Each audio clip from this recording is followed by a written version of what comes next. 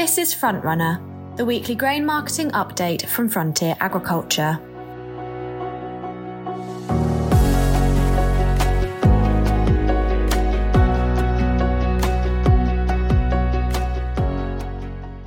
Hello, you're listening to Frontrunner, and I'm Sophie Whiteman, a farm trader working with Frontier's Western sales team. As always, our market update has been written by experts across the business. Let's get started with this week's report. Wheat markets. Today's wheat update has been written by Head of Grain Pool Marketing, Simon Ingle. Simon notes that this week, world markets dropped lower, ending last week's strong run of prices in US wheat futures. Chicago Board of Trade has lost almost half the gains it made after China purchased 1.1 million tonnes of US wheat. Meanwhile, Black Sea origins reinforced dominance in world trade. Algeria is thought to have bought over 900,000 tonnes of wheat, with Tunisia and Bangladesh also making purchases. In addition, Saudi Arabia announced a tender for 700,000 tonnes. Russia and Ukraine seem likely to supply the majority, although France and Bulgaria could pick up some of the trade. The United States Department of Agriculture published its December World Agricultural Supply and Demand Estimates report late last Friday, and as expected, it did little to encourage the bulls. World wheat production is seen 1 million tonnes higher than last month, with Australia up 1 million tonnes to a total of 25.5 million tonnes, and Canada up 950,000 tonnes to 31.95 million tonnes, matching recent official adjustments. Brazil offset these gains by decreasing 1 million tonnes because of lower than expected yields.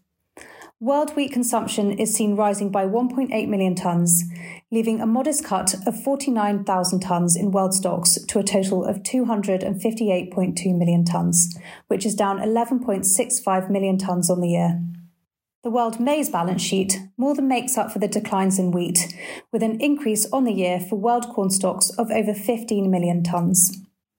Changes over the month on the corn balance sheet were limited, but whilst the USDA was happy to change its estimate for Brazilian wheat production, they again ignored official Brazilian corn production data from the Brazilian National Supply Company CONAB, which now puts production just below 219 million tonnes.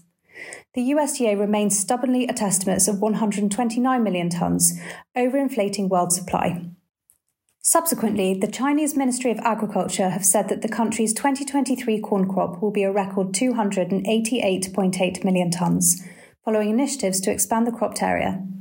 The USDA sits at 277 million tonnes. UK wheat futures gains and losses have been limited on small trading volumes. Last week, US Chicago Board of Trade futures completed 8 consecutive higher closes, something that hasn't been seen for several years, and ended with a 15% price gain. For the London futures market, the gain was little more than £5 per tonne, and most of that has been lost again this week. The limited price movement and lack of trading interest is for several reasons, but the current weather pattern has a large part to play. The return of persistent heavy rain across much of the UK has again resulted in waterlogged fields and is likely to have brought an end to winter wheat drilling. Estimates suggest the UK wheat area could be down 15 to 20% lower than the previous year, and this could result in a shortfall that's unlikely to meet 2024 to 2025 domestic wheat needs. Part of the demand could be met by the market funding a substantial carryover of the 2023 crop. Helping to facilitate this is the premium for old crop to new crop futures prices, which have topped £12 per tonne. Ordinarily, the weight of a UK wheat surplus would push prices lower to secure export sales, but current physical prices are around £10 per tonne too high to compete. The carryover prospect prevents prices falling that far, but challenging demand in domestic ethanol and compounding production leaves domestic buyers scarce and UK prices reluctant to move much higher as a result. The official UK 2023 wheat production estimate is now confirmed at 13.98 million tonnes, but with no exports, the carryout could be at least double commercial needs. Barley markets.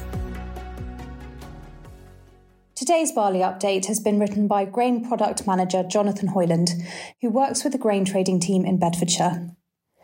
Jonathan says the grind to lower prices continues due to lack of export interest from our traditional buyers and competitive offers from suppliers from the Baltic and Black Sea zones.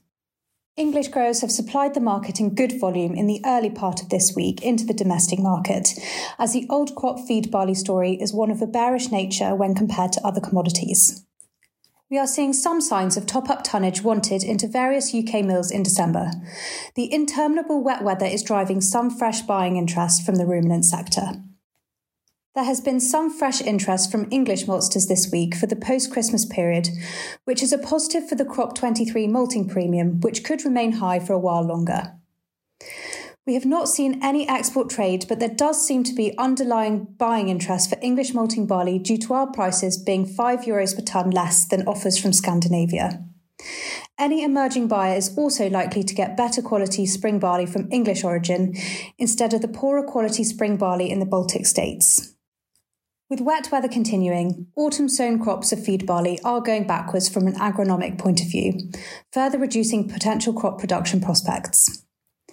This keeps buying interest in the new crop, and we are seeing feed mills buying small batches of new crop every week. With values at £20 to £22 per tonne under wheat, barley starts the 24-25 marketing year as a very competitive domestic raw material. Oilseeds markets. Today's oilseed rape update has been written by oilseed product head James Needham, who works with the grain trading team in Lincolnshire. James mentions oilseed rape prices are going down as support from the soya market diminishes and trade activity wanes. Improved weather conditions for planting in Brazil has increased confidence that the country will produce a bigger soy crop than last year at over 160 million tonnes, lifting the global supply potential.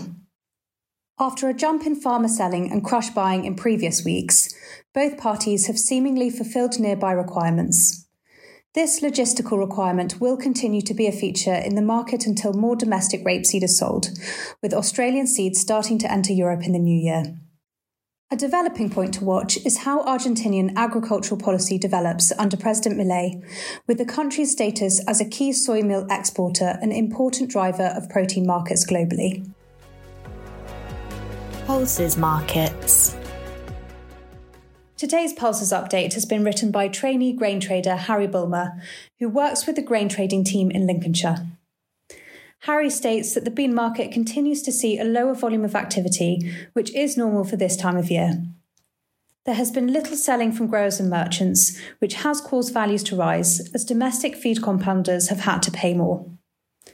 With rapeseed meal prices and other mid-range proteins still too expensive, the demand for bean remains relatively strong. Remember, if you have a balance of human consumption beans, this is the last opportunity to sell your crop before this market is finished in the new year. Fertiliser markets. Today's fertiliser update has been written by Finlay Hawkins, who is a fertiliser business development manager in the South. Finlay reports that global urea trade has quietened down following last week's trading. This could be owing to reports of offers being withdrawn in the lead up to Christmas, with more suppliers announcing curtailed production. This would indicate a step change in the market. Latest urea import statistics for the UK show a 22% reduction in the 2023 January to October period in comparison to 2022, but still significantly above 2021 levels. In the same report, data shows AN imports are 9% down and significantly below 2021 levels. This just further reinforces previous comments on the tightness of supply for spring 2024. On farm, there's been some renewed appetite from UK farm buyers as they look to secure product for post-Christmas delivery. This is due to increasing confidence in crops surviving the very wet autumn and uncertainty over fertiliser supply. This is understandable as growers seek to ensure that their requirements are secured ahead of a likely tight spring supply. No changes within liquid markets to report. However, there continues to be a renewed interest in considering a conversion to a liquid fertiliser system for 2024. PK offers into the market are largely unchanged, with some UK regional market pressure as importers look to capture as much pre-Christmas volume as possible. The only amendment would be that terms appear to be over several months rather than spot months. Although of value for later delivery, buyers must be aware that UK supplier stocks remain tight and delivery is likely to be towards the end of the offer periods. This was Frontrunner for week ending Friday the 15th of December. Thank you to Simon, Jonathan, James, Harry and Finley for their insights. We hope you'll join us again next week for another grain market update. If you'd like help with any aspect of your grain marketing, please get in touch with us by visiting our website at www.frontierag.co.uk. Or if you're a customer, you can speak to your local Frontier contact. Don't forget, all Frontier customers have free access to online grain trading and live 24-hour market pricing through MyFarm. Links to more information, as well as to our blog and socials, can be found in the description notes for this episode. Thank you for listening.